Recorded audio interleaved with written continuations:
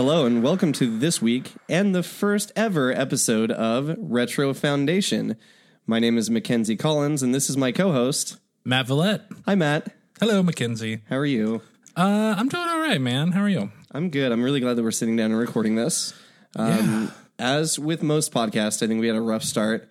My mic is clamped to a table. It was a little weird, but here we are. I really thought we had it together. So what's this thing that we're doing? All right. So what we're going to do is somehow we've met each other and neither of us had a past in media, meaning that somehow all popular things of the past have escaped us. Yeah, nothing. I haven't seen anything. No, I watched my first movie for this. That's pretty impressive. Yeah, it was really incredible. It was Here's a great experience. a small spoiler alert. Movies get like really cool a couple years from this. Oh, really? Yeah. So this one isn't cool. No, this is definitely cool, but they got computers later on, which was both a blessing and a curse, but we'll probably get to that in another episode of Retro Foundation. A little bit about us first. So as Matt said, we are somehow pretty clueless to anything that happened. I'm going to go before I was like 21. That's a lie. But I mean, I think that's fair for me too. Yeah. I was homeschooled when I was little, so I didn't get a lot of like the influence from elementary school and like friends of what's cool, what's to watch. And I don't think my parents were really like movie people either. Mm-hmm. So there was a lot of stuff that I was never exposed to. And this comes up, I don't know about you, but often in my personal life, I almost feel like I'm judged because I haven't seen X or Y, and I don't mean Pokemon X or Y, but I haven't seen that either. So everyone always just assumes that I know these things. I don't know if you feel that way. Yes, and it happens with references too, where someone will be like, "We're gonna need a bigger boat," and I'm like, "I don't know what that is." Do you feel like sometimes you get it though because you've seen it parodied? That's what happened with this one. Is I was watching it and my wife kept saying like, "How do you know who that is?" And I'm like, "Well, it's Star Wars." Yeah, there's a shared social conscious or like social conversation or whatever you want to call it about a lot of the things that we're going to talk about, and you end up feeling like you've seen it, but probably haven't. Yeah. Like I think if you asked me if I'd seen a certain movie, I might just say yes. Because you can pick up on what most people have already like said about it, and you have like a knowledge base for media as a whole. Yeah, like I get Terminators like Schwarzenegger robot. Got it. Yeah. Good. What more do you need? RoboCop. What more do you need? I mean, RoboCop's like there in the title. I know. Just I don't have to watch it. Robot Cop. Perfect. Move along. Next cartoon that I'll watch. Don't have to watch that. Yeah, it's pretty amazing.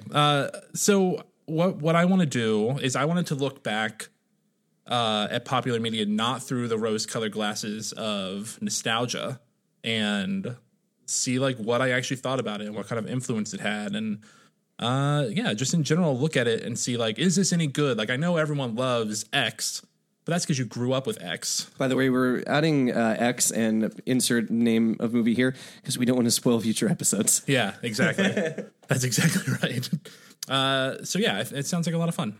I think so too. So that's a little bit about us. Yeah.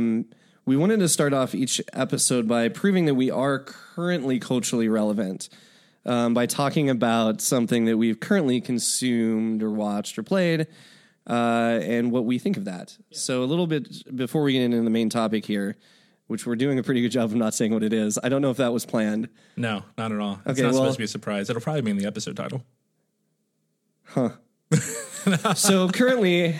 Matt, what have you been watching? All right, so I just got done watching The Jinx, which it's not super current. It came out like 2 years ago, but it's so good. Wait, really? I only heard about it like 6 months ago or something. No, man, I think it came out in like 2014. Proving still that we don't know what the hell is going on. Still have no clue.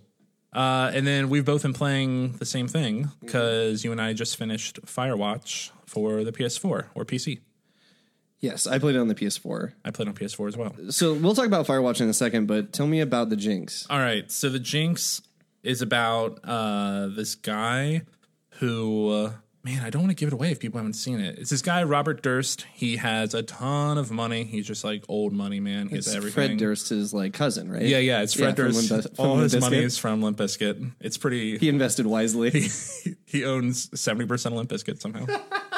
Fred Durst is like, this train is crashing. Buy my shares of Limp Bizkit. So it's this rich guy, and he's just like a crazy person. And like you see him, and they say he looks like a librarian. I think he looks like the craziest person that's ever existed. You're gonna look him up. Yeah, I'm looking him up. Yeah, he's a crazy looking dude. Fred Durst. All right, so this is a little bit of a spoiler. So if you really don't want to know anything, this is like halfway through. So this is like probably in episode 3 you find this out. He goes to court for shooting this dude and chopping him up into like, oh my God, this is so inappropriate to talk about.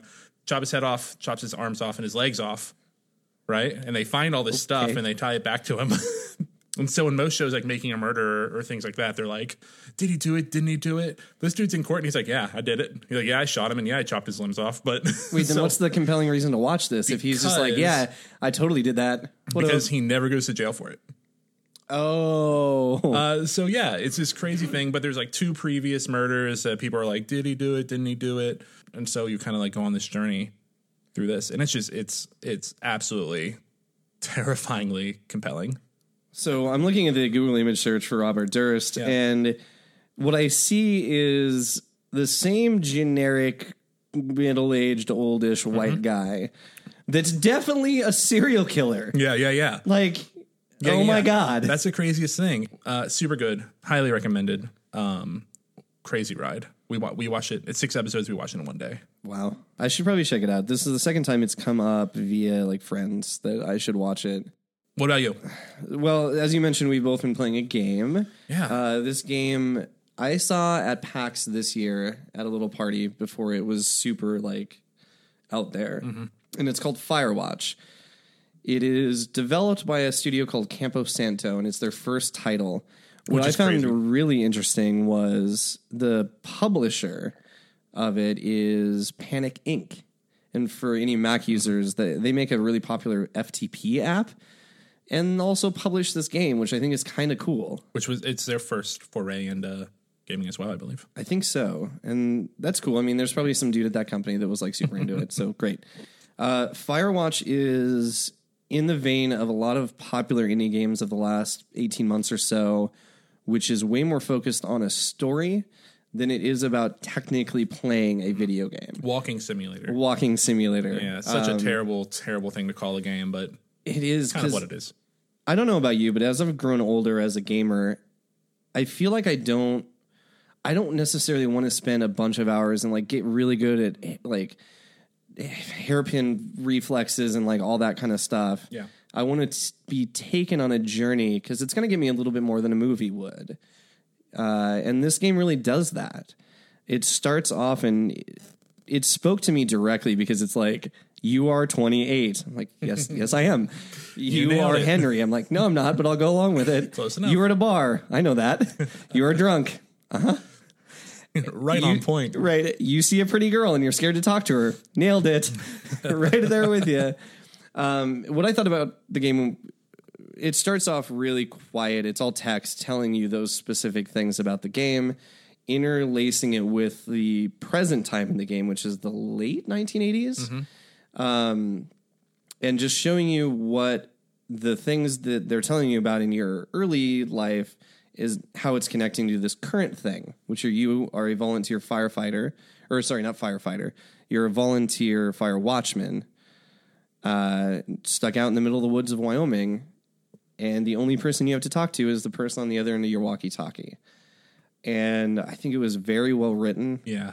It really compelled me to play it. The art style is the reason to play the game. It's beautiful. Though. It's really beautiful. It's a cel-shaded, a lot of like well thought out color palettes, and that part is really good. I really liked the game. I played it in one night, but I know you had a little bit different opinion of it. Yeah, well, it's hard. I like the game a lot. I 100% straight up cried in the first 15 minutes before you even like know who you are. For the listeners, he actually stopped playing that night. Oh no! Don't tell people this. And I tried to get him because I wanted to experience this game together because we'd both been talking about it for the last couple of weeks, and I was very sad because Matt just couldn't handle it. Yeah, so I night. guess it actually made me cry twice because I played it. I played the first 5 minutes and almost broke down fully in tears. turned it off, and I was like, I can't do this right now. I'll come back when I'm a stronger man. Came back like 3 days later, still broke down. Like within the first 15 minutes, a lot harder that time. It was rough. But then I feel like some of the connections you make at the beginning didn't quite live up to, or didn't really have an impact on what you did at the end. And like what most reviewers say, the last 20% of the game kind of falls flat a little bit. Like the resolution isn't as strong as the preamble. Yeah, I don't know what happened. Like, it's probably one person that wrote the whole thing, I would assume. I haven't done a lot of research or anything, but it almost feels like it was handed off to another group, or maybe someone had a strong opinion that needed to be listened to at the end of that development, or like what, but it definitely does fall flat.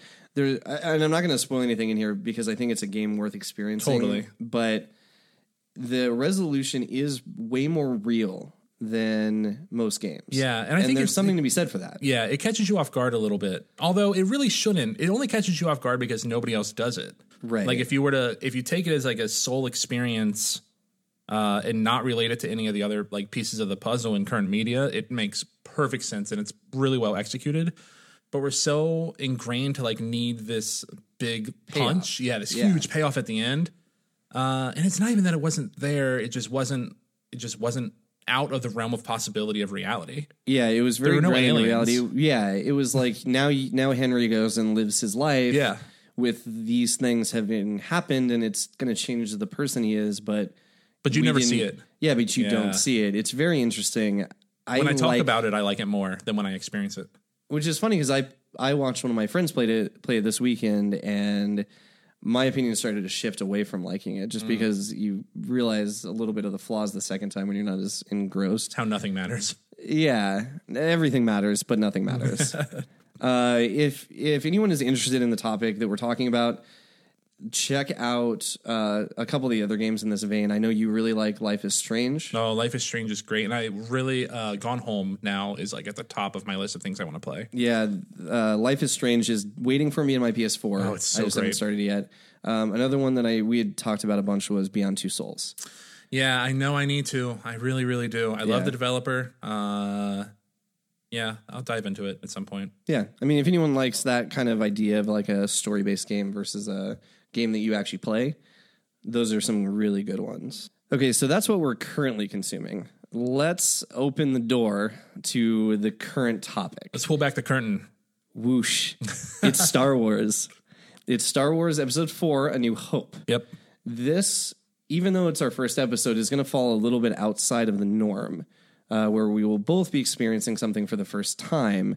This isn't so much of that. I think I was a late bloomer to Star Wars, but I still saw it in my like early teens. I was a very late bloomer to Star Wars. I saw it in my late 20s. So we were talking about this podcast a lot when Episode 7 came out, and I am all about Star Wars.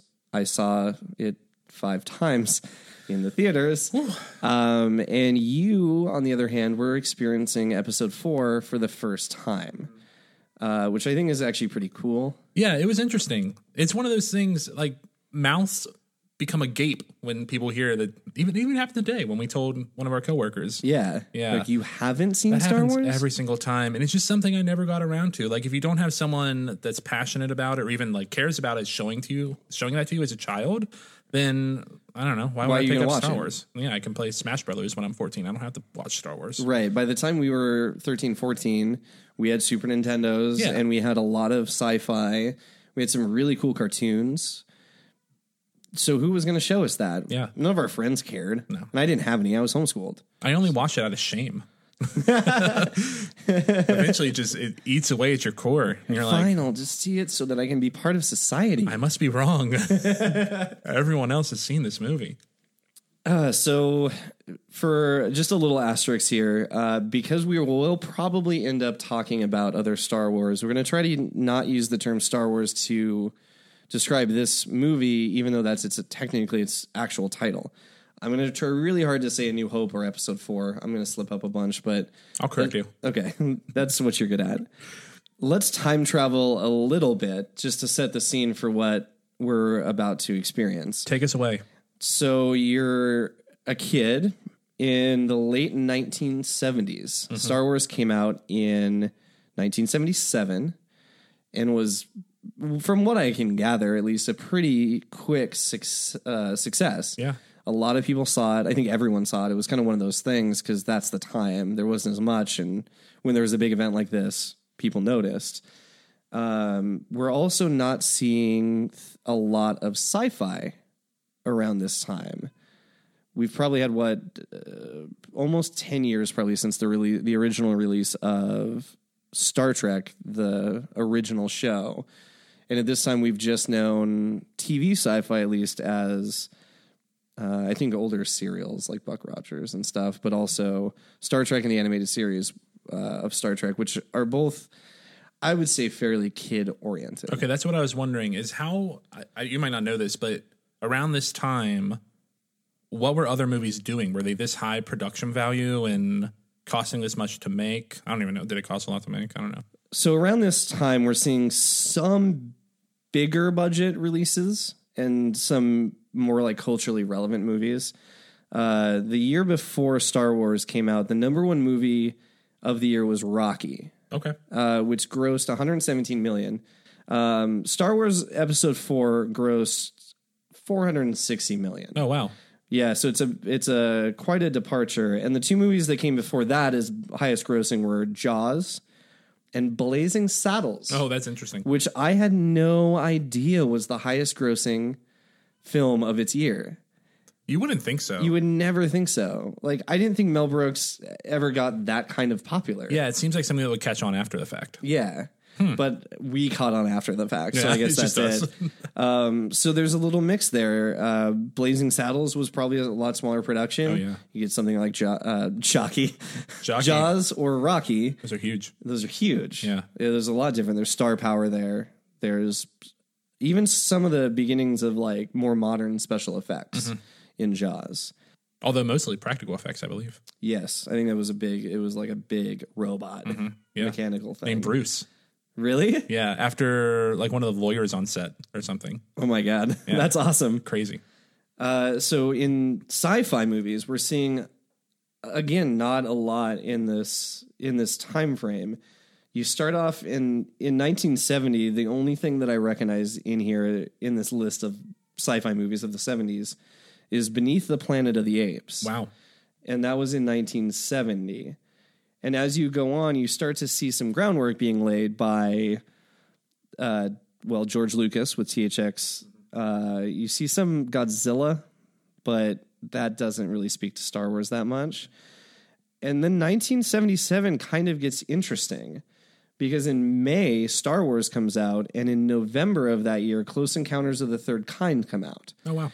And George Lucas and Steven Spielberg being kind of like buddies, it's kind of interesting to see two of their most notable films coming out in the year of 1977. So if you're a sci-fi fan around this time, you've probably been fairly magnetized towards Star Trek. Because that was you have no other option. You don't have a lot of options, especially something that's going to be on your TV, which Star Wars never did to anything besides that Christmas special. That's what I was going to say, the holiday special. The holiday special. Don't forget it, man. J.J. Abrams should remake the holiday special. Like, definitely. Beat for beat. Yeah. So you've seen Star Trek, the original series, which had really bad practical special effects. I've never seen it. I've really never either, but...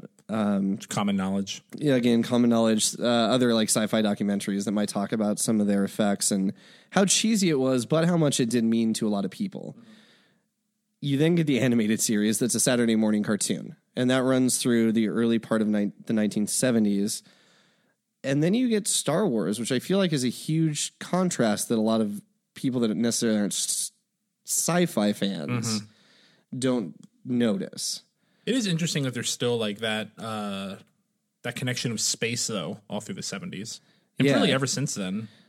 Do you think always been a fascination? Do you think it's partially because we had landed on the moon in the late 60s, and now we're starting to get good at that, and we're starting to dream of other places? It could be, but I also heard that interest in the moon after we landed on it drastically dropped. Well, there's nothing there. Yeah, that's true.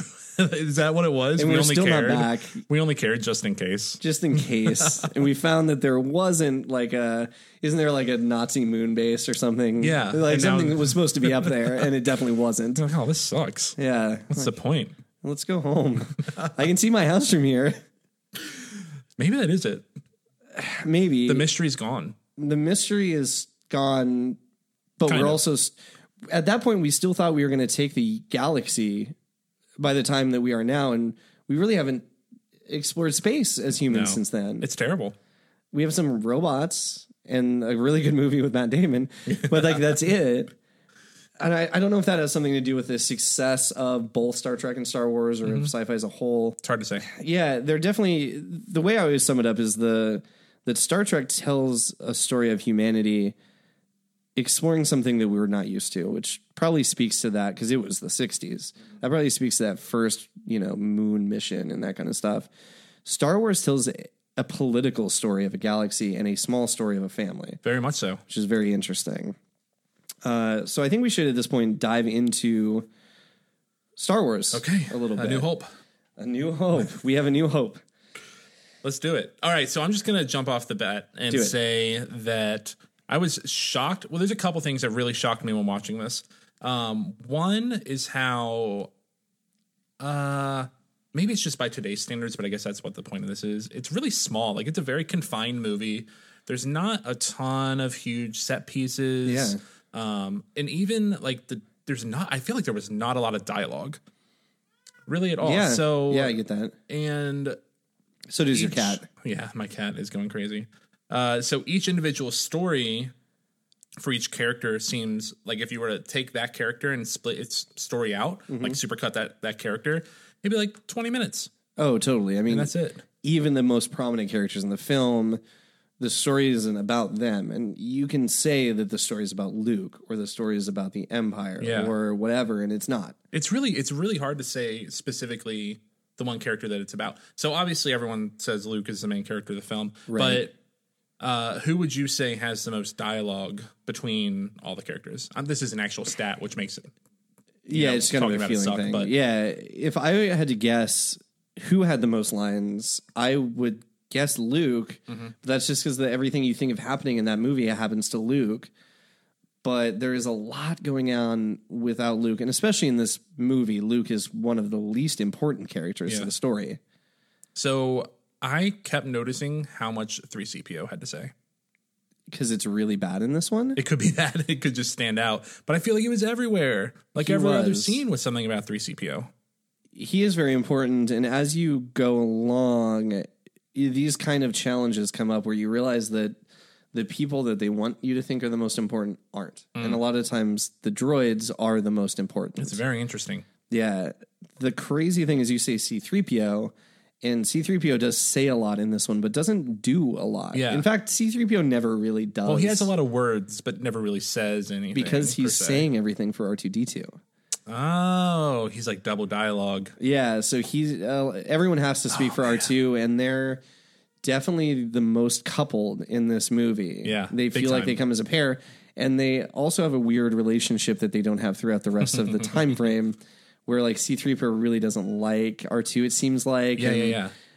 There's references to R2 being kind of all like kind of scatterbrained almost, like he's going to go out on his own adventure. Totally. Which calls back to stuff that wasn't written for another 30 years. Wow.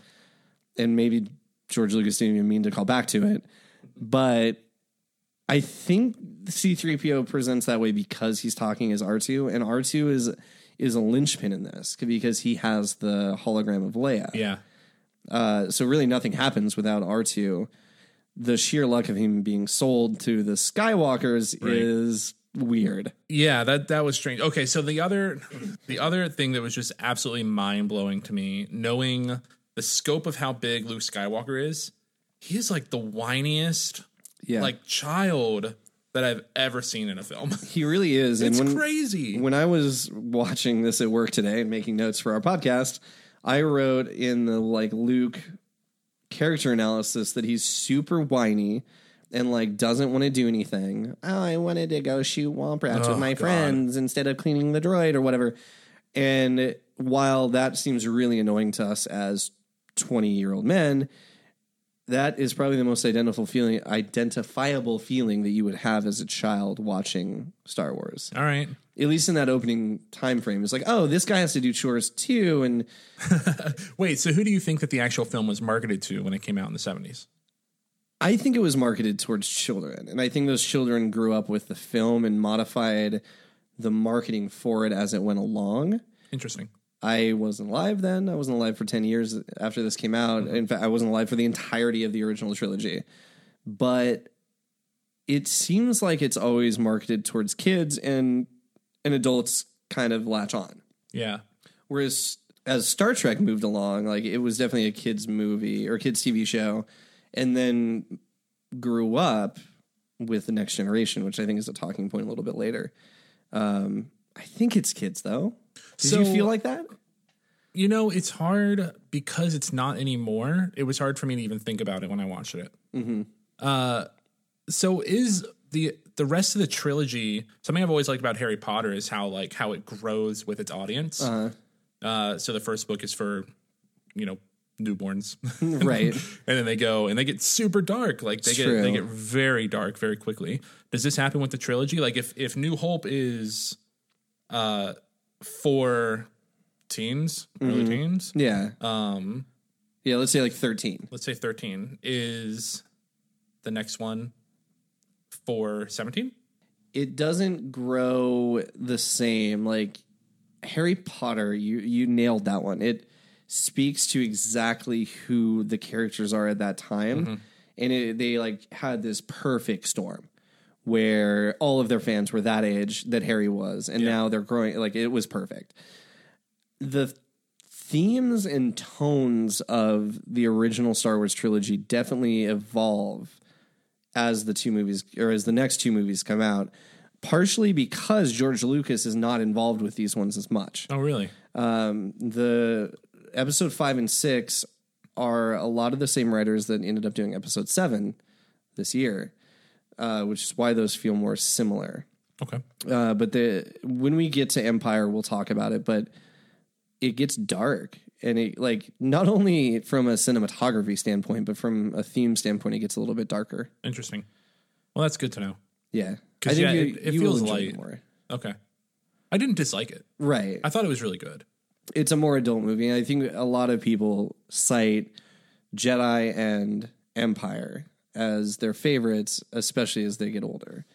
Okay. The story is more concrete than like it's much better directed, much better written. But well, then you get into the story itself, and it becomes not convoluted, but I spent a lot of time trying to relate the scenario to reality, and it's hard to place exactly what, if anything, they were mimicking. If you think about Star Wars, especially the first one, it's a space western. There's a lot of themes in there that are similar to a western movie that we would have seen Clint Eastwood be in. Totally fair. Before that, and some part of me thinks that definitely the 60s were like a lot of westerns. Like my parents loved westerns. And then you see stuff like The Godfather or The Exorcist. We talked about Blazing Saddles. But I feel like Star Wars is most connected to not any action or sci-fi movie that we saw before that, but it might be to Butch Cassidy. That's totally fair. I completely see that. And it's not just because they're in a big dirt world. No, it's a Wild West, but the space frontier is the Wild West. Yeah. And the funny thing is it's not even about space exploration the way that Star Trek is. But not at all. It's like being a part of space. That's what Star Wars, I think, is really good at. It transports you into a time long ago in a galaxy far, far away. When they made A New Hope, did they know that they were going to do 2 more? George Lucas had allegedly planned 9 movies, or at least 6. I know he had planned the prequels back then. There's no way that's true. No, I don't believe that for a minute, but he did call episode 5 episode 5. Like that was the first time that naming came into it, and A New Hope didn't come around until one of the re-releases a few years later, where they would re-release into cinemas to promote episode 5. So it is a little interesting, and there's documentary after documentary on George Lucas and Star Wars, and I bet none of them that say he knew it or didn't really know anything. Yeah. Huh. Because, I do feel like the story, there's like a lot there that if you read into it and you really like look at all the pieces, there's a lot there. But like the base story, like you could watch it and not really pick up on a lot of the subtleties that go on. Like it can either look as shallow or as deep almost as you want it to. That's a good point. I mean, especially when they get to where the story I put grows up a little bit more when they get to the cantina, and it's not we're out in Tatooine, I'm learning things or whatever. It starts to get like real world. Like now there's people that want Han's money and want to kill him and whatever. And that definitely, the tone definitely changes there. There is a big shift. Yeah, and it's when you stop, like as they introduce people that aren't Luke. Right. Then you get to Han, who's such a major person, like a major character in all of everything, in all media. And his screen time is so small. And it doesn't feel like it because he has a huge impact on most viewers. Mm-hmm. He's also kind of an asshole. Yeah, but he's like handsome and sexy and can get away with being an asshole. So that's why you have the Han poster on your desk? Maybe. Wait, I don't have a Han poster. Isn't it? It's bleep bleep bloop R2D2. It was a joke. Behind the mic, I'm wearing a Star Wars hoodie right now, so obviously this was not the normal both of us experience the podcast in a new way. So we talked a little bit about Luke and about Han, and I wrote down a couple other like main characters and my thoughts about them. So C-3PO you mentioned. Mm-hmm. I wrote that he's really just along for the ride in this one, but you saw him as a little bit more important. Well, I just saw him on the screen a lot. Yeah. Yeah. It's hard to measure importance when this kind of goes back to like there's so many different characters all kind of doing so many different things that it's hard to think that any of them are doing anything important at all. It's a good point. And it's really hard to see if we take episode 4 as a capsule. Like we saw it in 1977 and we didn't see anything else for 4 years. And it would be the weirdest movie. It would be, it is super weird. Yeah. I almost wonder how it made it. Yeah, it makes sense like in the big scope because it has so many layers, it makes sense. But if I look at it again, it's just like there's like Luke has like 15 minutes of screen time. Mm-hmm. So how much of Luke's story can they tell? And then maybe I realize that they're not telling Luke's story, they're telling this bigger Empire story. Yeah. I've got that down a little bit later because I think the most important thing about Star Wars is how you feel after watching it. It's not about the story or the character you identify with or anything. It's how you're left at the end of it. That's fair. So R2D2, what do you think about R2? Yeah, I mean it's another thing where like you have this iconic character who doesn't say anything, obviously, and you just know there's a little dude in there controlling him. It's hard with such like looking back at it with so much more data than someone would have watching it for the first time. Mm-hmm. It is a little bit difficult to disconnect. I don't know if I had enough information to really feel one way or another about him. Yeah. However, at the end where he's in the back of the ship, you you have that connection with Luke, and then you know that you're supposed to love Luke, even though the movie doesn't do a great job at telling you that. Right. It makes you love R2 a little bit. I like that. And R2 doesn't show himself to being as important as he ends up being in this movie. Yeah. So it's interesting to see how you come out with it if you don't know what ends up happening with R2. And even if you've seen every Star Wars, everything, some people still don't understand how important R2 is. Break it down for me. I mean, that's probably something for another episode, but R2 is literally the one where they were like, who's going to do this? R2 is going to do that thing. Like, who has the hologram of Leia? R2's got it. Who's going to be able to turn off the trash compactor? R2's got it. Like, literally, the movie's done if R2 isn't there. That's interesting. Yeah, and they build on it more in the prequels. They build on it and make it seem more important, but yeah, it's he's an interesting character. It's fun to love him. It's easy to love him. Yeah, he's really cute. Yeah, that's right. Yeah, you put the right tone of beeps in there, and I'll love anything. Yeah, that's a good point. He's kind of like a cute like robot cat. Hold on, so let's do Leia. Okay, so Leia, I meant to write a little bit more about it. I just didn't get to it. So tell me what you think about Leia. It goes back. I just don't think much. She didn't have too prominent of a role. She's obviously like she sets things in motion, but then she's just kind of there afterwards, right? Yeah, she really is. Do you feel like she is portrayed as a female character differently than anything back in the 70s? Because I don't necessarily know that answer either. No, you know what? It's actually pretty incredible if you break it down like that. I don't think that she's portrayed as like a weak character at all. Yeah, like which might be contrastically different than other things. Yeah, that's actually really impressive. Because I'm thinking, like, we talk a lot about strong female characters now coming from Joss Whedon to an extent, a pretty good extent from J.J. Abrams and other writers. But back then, I can guarantee that there's not a lot of strong female characters. No. There's definitely more than there were in the 50s. It's almost like they didn't even put thought into it. They just wrote a character that happened to be female. Yeah, because it's not like in your face that she's a princess. Not at all. And it's not in your face that she's strong either. Do you think so? The whole thing that she sets in motion of recording the message, giving it to R2, do you think they do a good job at explaining what is going on at the beginning of the movie? Not. They don't even do a good job doing that at the end of the movie that's supposed to set this up. It's real tough. And they had 30 years to write that movie. I had to really like sit back and piece things together at the end of this. It is weird, isn't it? This is a huge talking point that we won't get a ton into, but George Lucas isn't a good writer, and he's not a good director. He just got really lucky. And someone can argue that all they want, but he's not a good director. He has been known for giving direction to actors like there's one classic one. It's like louder and with more feeling or something like that. He doesn't know how to direct people the way that a director does. Interesting. He's just put them in motion. That's why I feel like there's a lot of what can be read as shallow characters in this episode of Star Wars. Yeah. That's interesting to hear. I just take it back to there being too many characters for the screen times because it's not that long of a movie. Yeah, it really isn't. But yeah, maybe that has something to do with it. I think it could be. I think they did really well. I mean, as a bunch of unknown actors, they did a really good job fighting that. And I think they'll all say that. It's almost like vignettes of each person where it's like, this, like, we're going to chop up a vignette over the course of this hour and a half. How long is it? Do you know? It's an hour and a half. It's an hour and a half. I think you're right there because the main characters don't meet.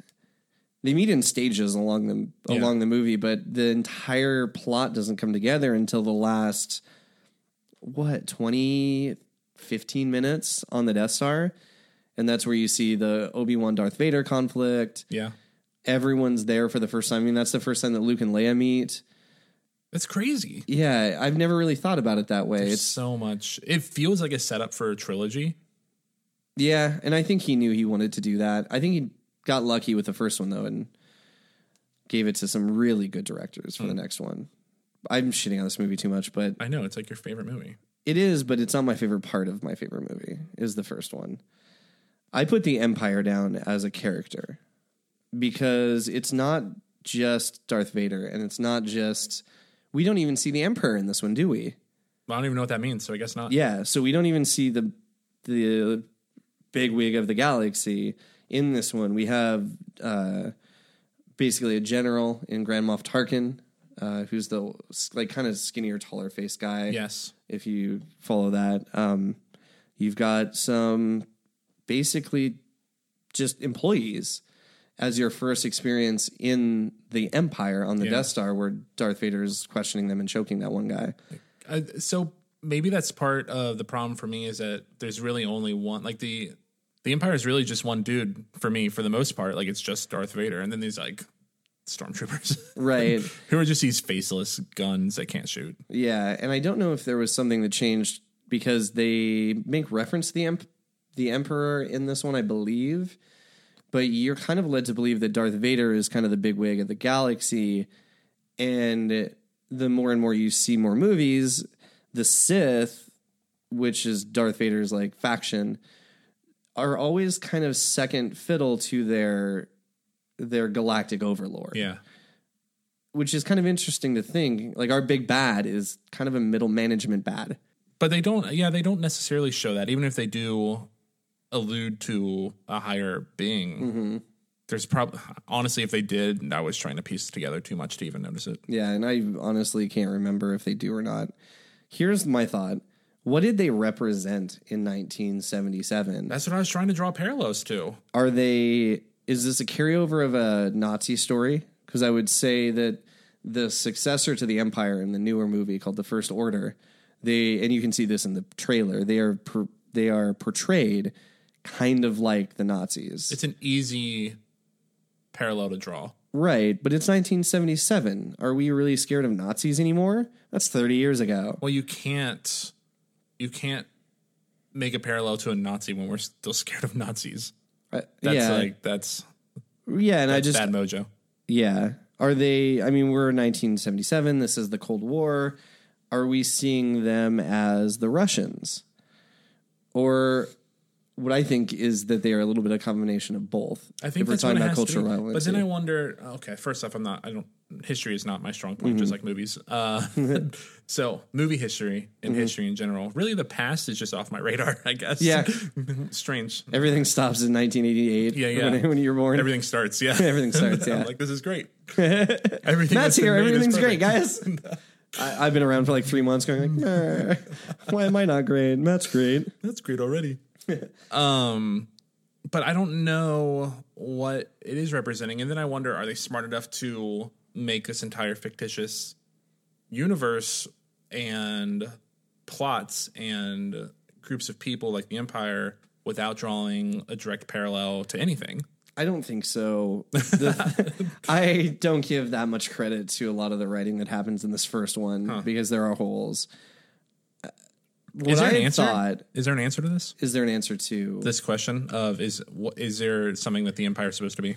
I don't think so. They talk about the Jedis being pulled from Buddhist monks and a couple other like ideas, but not so much. Okay. The idea that I had, so the Death Star can blow up an entire planet with one press of a button. Right. They get Leia's home planet of Alderaan, and the U.S. is also probably kind of thinking of that at the same point, that the Cold War could end with complete destruction. Why do people want that? Why do they want to live that in a theater if that's reality? Interesting. Huh. But if it makes sense, like if like I get it. I get what you're saying and I get the parallel. It just isn't, if I were poor and like on the street, I don't want to go watch a movie about being poor on the street. Mm-hmm. I don't know. I wouldn't want the biggest negative or biggest scare in my reality to be what I'm watching in my fiction too. Yeah, that is interesting. I don't have a way to combat that either. So maybe it's veiled enough that people don't actually draw the conclusion properly. Maybe. Or maybe it just wasn't a thing. Like maybe we're making it up. I'm reading way too far into this. Maybe, but then you go back to giving the writers a lot of credit and being able to create this entire story. It's got to be one of them. It's one of the two. It's one of the two. So or it's a coincidence. There's a third option. It's either related, not related, or coincidence. The only options. What about Han? Yeah, so hold on. Before I dive into this, let's talk about Han, but recap the Han shot first. Oh, because this isn't something that you've been privy to. I knew the scene. I knew what they were talking about. But honest to God, Mac, I don't know if the cut that I watched was correct and was the original version of him shooting first, or it's so fast. It's really fast. It's so fast. And I think if you never brought it up to a normal viewer, they wouldn't think anything of him shooting first or not. So wait, in the original cut, he shot first. In the original cut, he's talking to Greedo at that table, Yep. and as the conversation starts to escalate, Han shoots him. So the reason that they cut it is because they didn't want him to look like, they wanted him to look better, be portrayed in a brighter light than he actually is originally. Right, and all the purists latch on, and they wear T-shirts that say Han shot first because they're playing to his like scoundrel rogue. And it makes sense. Like the original cut, he is just like he's a jerk. Yeah, he's not a nice dude. He has one moment of empathy that turns him around for everyone, where he comes back and he's like, I'm gonna go with Luke and I'll help. Yeah, but besides that, like the entire first half, all he cares about is money and Leia, I guess. Yeah, if you watch just this as a capsule movie, there's no reason to love Han. There really isn't. No, it's almost the opposite. Yeah. He's like a jerk to Luke. He thinks the Force is a hokey religion. He puts down everyone around him. He wheels and deals and lies and steals.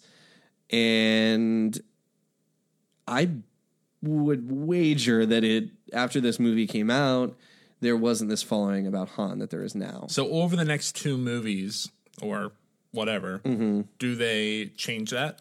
His character doesn't change a lot, but it softens. Okay. I won't spoil it for you, but it softens. Okay.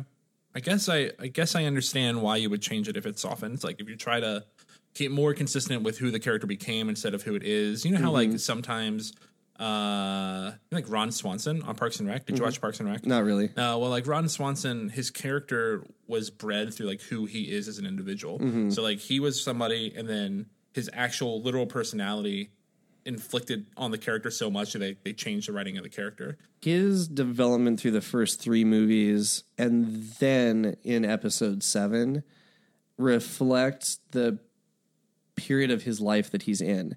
Because in Star Wars, in A New Hope, I want to say he's about the age that Harrison Ford is. Like he's in his probably late 20s, early 30s. He still looks really young. He kind of acts like it. Totally. The next 2 movies span a few years.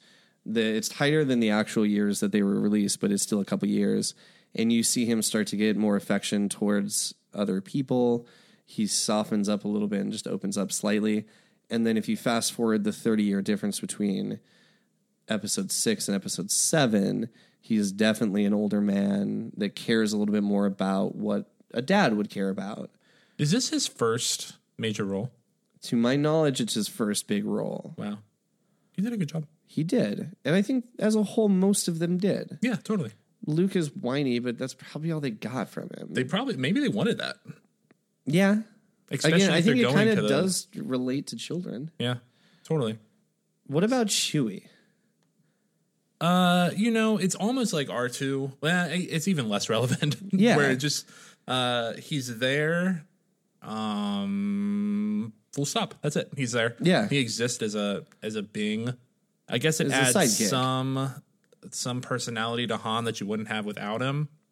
Do they don't explain in the first one why No. they're together, do they? It's just a giant Okay. Sasquatch dog or whatever Yeah. he actually is. That's really interesting because that character also develops a lot during the course of the next few That's so movies. strange. Yeah. Like my brain can't comprehend how that happens. You know, it's funny. We've went through a lot of the main characters, and the ones that there are action figures of, we've decided that they weren't important in this one, which is kind of funny. Because They're all kind of not important. That's a good point. But like Luke is really, I don't want to say this without thinking about it, but I think Luke is pretty unimportant in this one. Oh yeah, totally. Well, but it's not fair to say. It's hard because it could be anybody. It just happens to be Luke. Like, Right. It's not Luke that does it. It is, but it's just like it's whoever fits in that role. Like there's nothing that Luke does that separates him from anybody else. Right. I guess he's a good shot. And again, if this is a standalone movie and you've never seen anything else, Then I'm not wearing a Luke costume at Halloween. no. That's it. Yeah. No. There isn't a way because they don't tell a compelling story and you don't even realize really that Star Wars is about the Skywalkers. Right. I want to reiterate that I didn't dislike the movie, but there's not enough development anywhere for me to side with anyone where I can be like, oh, I feel like a Han, or oh, I feel like a Leia, or I feel like a Vader. You just exposed the fundamental flaw in the first movie. And no one in our age bracket would ever take this as a capsule, as a standalone movie, because there isn't a reason to like anybody over anybody. It's so sad. Yeah. And I'm sitting here, I'm wearing a shirt with Chewie on the back, and I can't tell you why you should like him in this first movie. There's not a reason. Cute puppy. It's not bad. No. Again, I think they just do a better job of developing it in the future. And if you know that you're going to do 3 movies, maybe this is what it is. If you know you're going to do 3 movies and you have an overall story arc, then yeah, maybe you don't have to right away. Maybe it's the setup, because it is a setup. Yeah. I was going to like try to make a parallel to like Harry Potter or Lord of the Rings or something, but those all had source material. Yeah, they do really to go off of. So Harry Potter does a really good job of taking a full story in one go too. Yeah, you can watch those standalone. So let's do some quick hits about the rest of the movie. Yes. the music in this. So the soundtrack Wild. composed by John Williams. I wrote literally could be the most important thing in this movie. I was talking to my wife the other day, and we were trying to figure out what is the most recognizable piece of audio of all time. Like, just what is it? And I was like, maybe it's that. It could be that, because even people that haven't seen the movie, like, obviously I know the bigger theme or the main theme without having seen the movie. It wasn't that. It's a small world. But the music, it's just crazy. When I was watching it earlier today, I was watching it at the corner of my eye where we were working. So most of the things that I was hearing were the audio cues. Yeah. And it's really important to watch it with music. Like, I don't know how you would watch it without it, but if you do, nothing speaks to you. Yeah, it would not be The music invokes a lot of stuff, totally. right? Yeah. Maybe everything is evoked with the music. Yeah. Because when we talk about how you feel after you watch Star Wars, which we'll get to in a second, I don't think I feel anything if it's not for that soundtrack or if it's a worse soundtrack. I was about to make like look at this person, but I don't know enough about music to like movie soundtracks. Like an X. I only know like 3 people. Yeah, and they've all composed for Star Wars. It's wildly good. It's exceptional. It's From the moment it hits. It's way better than the rest of the movie. Yeah. I feel like it's so important. I'm an audio guy, so I really care about it. It's so important. Everyone knows that if the podcast sounds bad. Well, it's going to, so it's just wild. You're right. Like almost all the emotion that's delivered is through the soundtrack. Any like feeling of like puffing my chest out and being a hero or feeling weird in the bar canteen thing. Yeah. It's all music.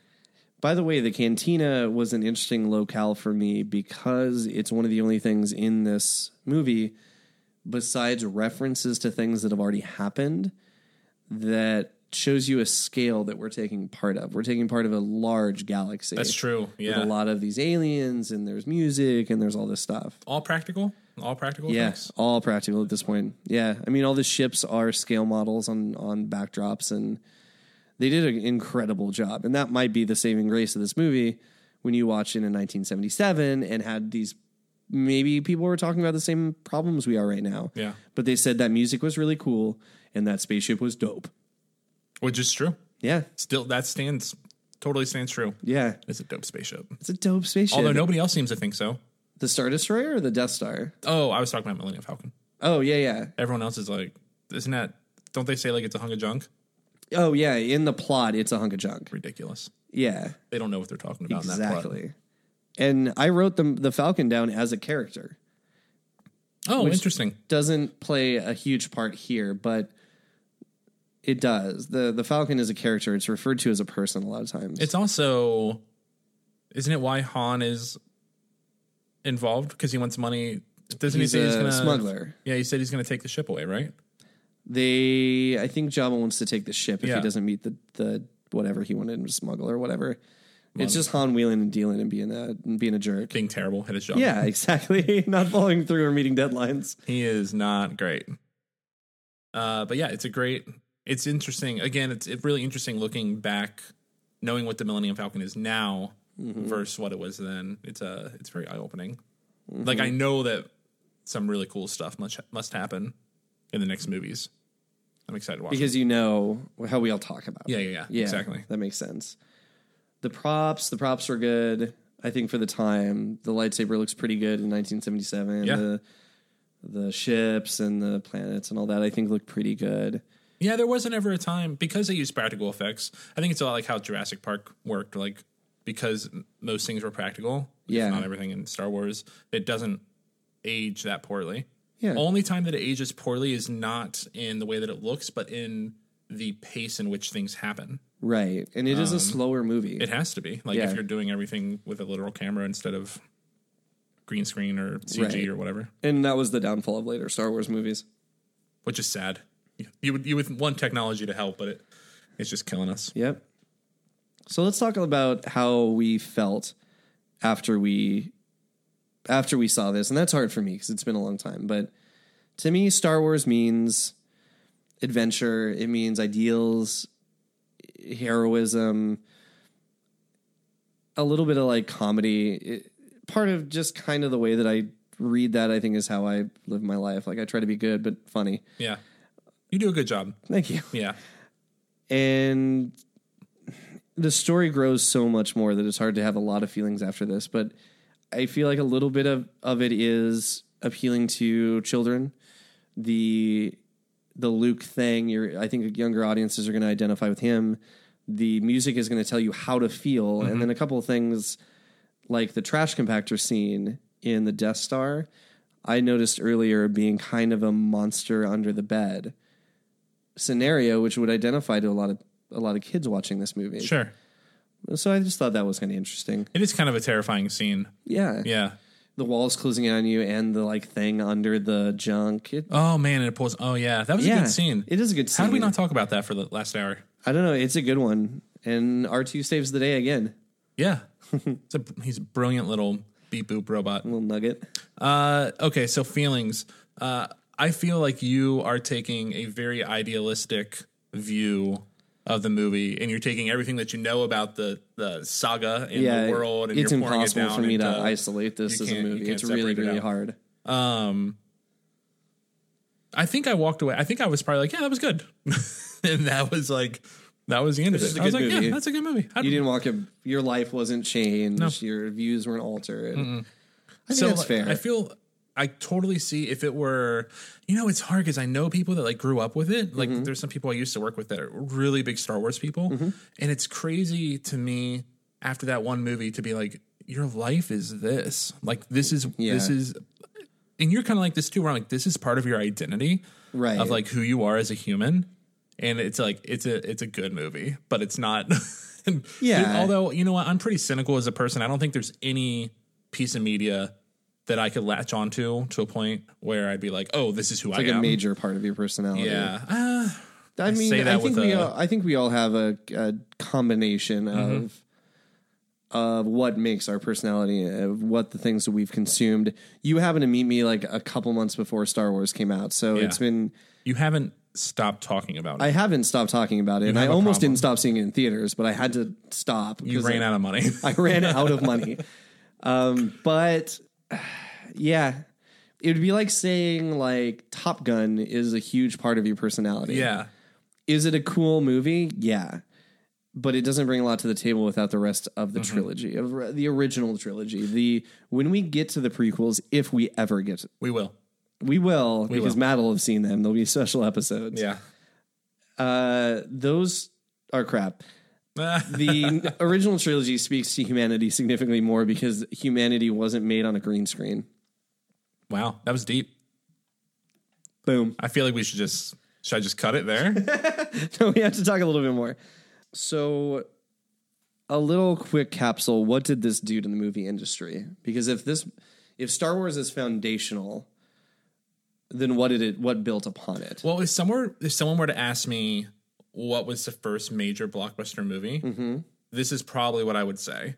That's solid. I don't know if there's any validity to saying that, but like in my brain, I can't think of a bigger movie. I'm going to reiterate that. I cannot think of a bigger movie than Star Wars. Yeah. When it came out. Sound of Music. Did Sound of Music hit When did that come out? I've only got 69 through 89 listed here, but I think it might be before that. I mean, yeah, the big Wizard movies. of Oz? Wizard of Oz is the 40s, I think. Shit's old. Was that big in theaters though?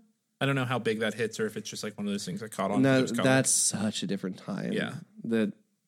People were going to Broadway theaters to see movies. And there's also a huge difference in blockbuster Star Wars type movies and Sound of Music.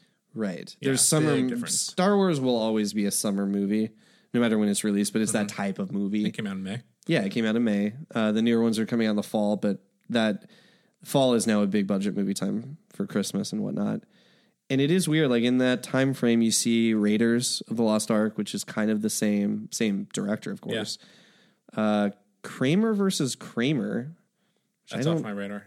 Completely off my radar. Grease was the number one movie the year after Star Wars came out, which if there is a bigger contrasting movie, that's it. That's interesting. Which maybe plays to theory of it being like targeted towards kids, and because Grease is not targeted towards kids, No. obviously at all. It had John Travolta in it though, so I think that probably sells it a bunch. And before that, we talked Rocky, Jaws, Blazing Saddles, Exorcist, Godfather. There's some big movies in there, but they're not what you would call like a blockbuster to our standards. So that is pretty interesting. What I had written down about what came out after. So we saw Star Trek the Motion Picture released 2 years after Star Wars. Was it just grasping on the success? I don't know.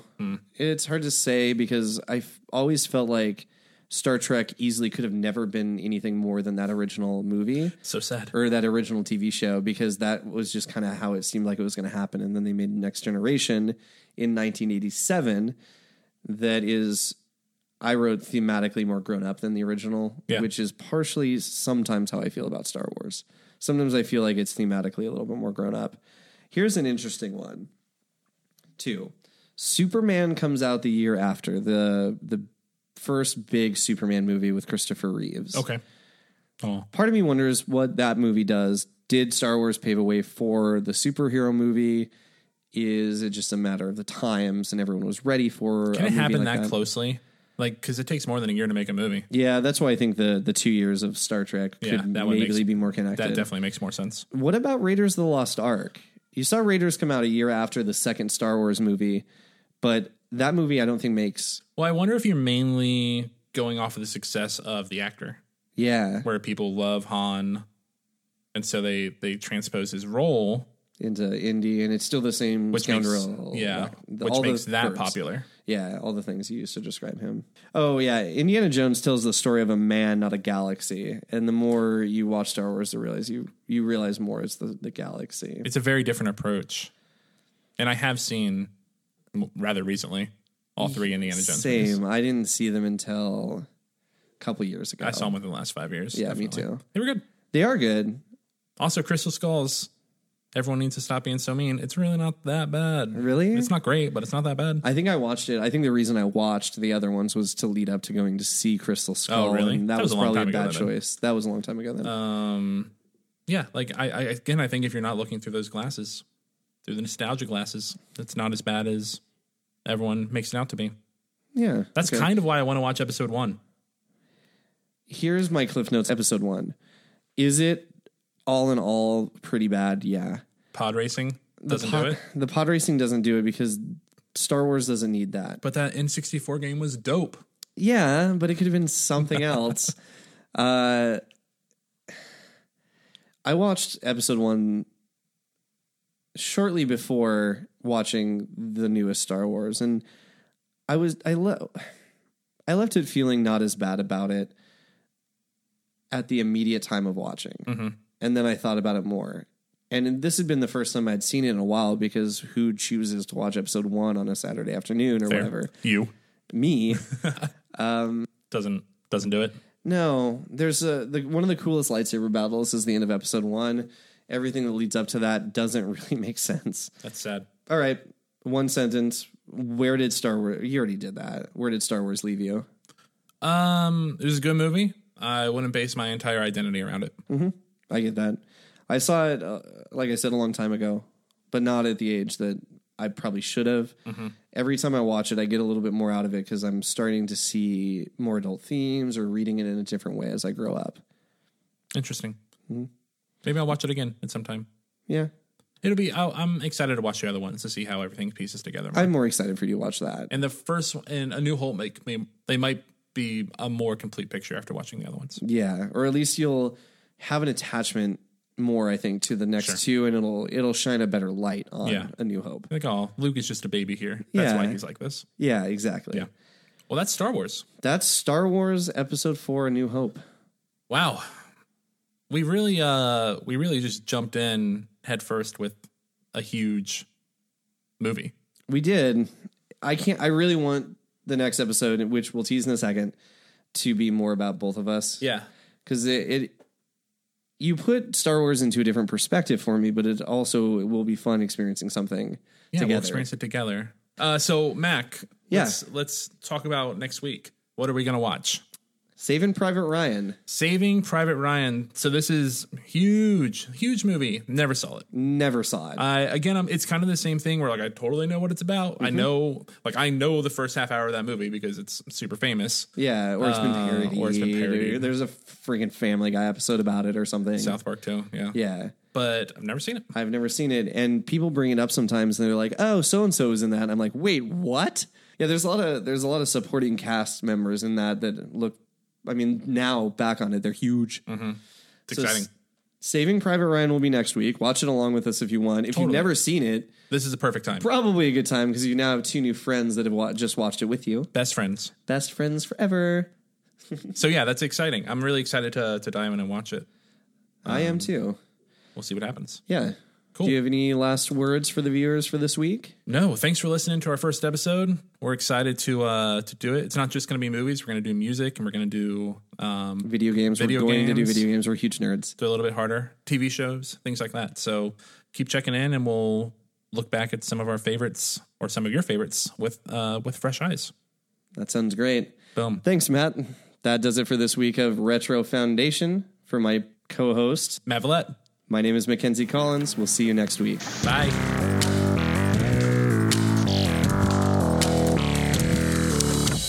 Retro Foundation would like to thank Adam Ramonda for composing our theme. Check out his work at adamramonda.com. That's ADAMRAYMONDA.com. And also check out more from Retro Foundation at www.retro.foundation. Yeah, that's it.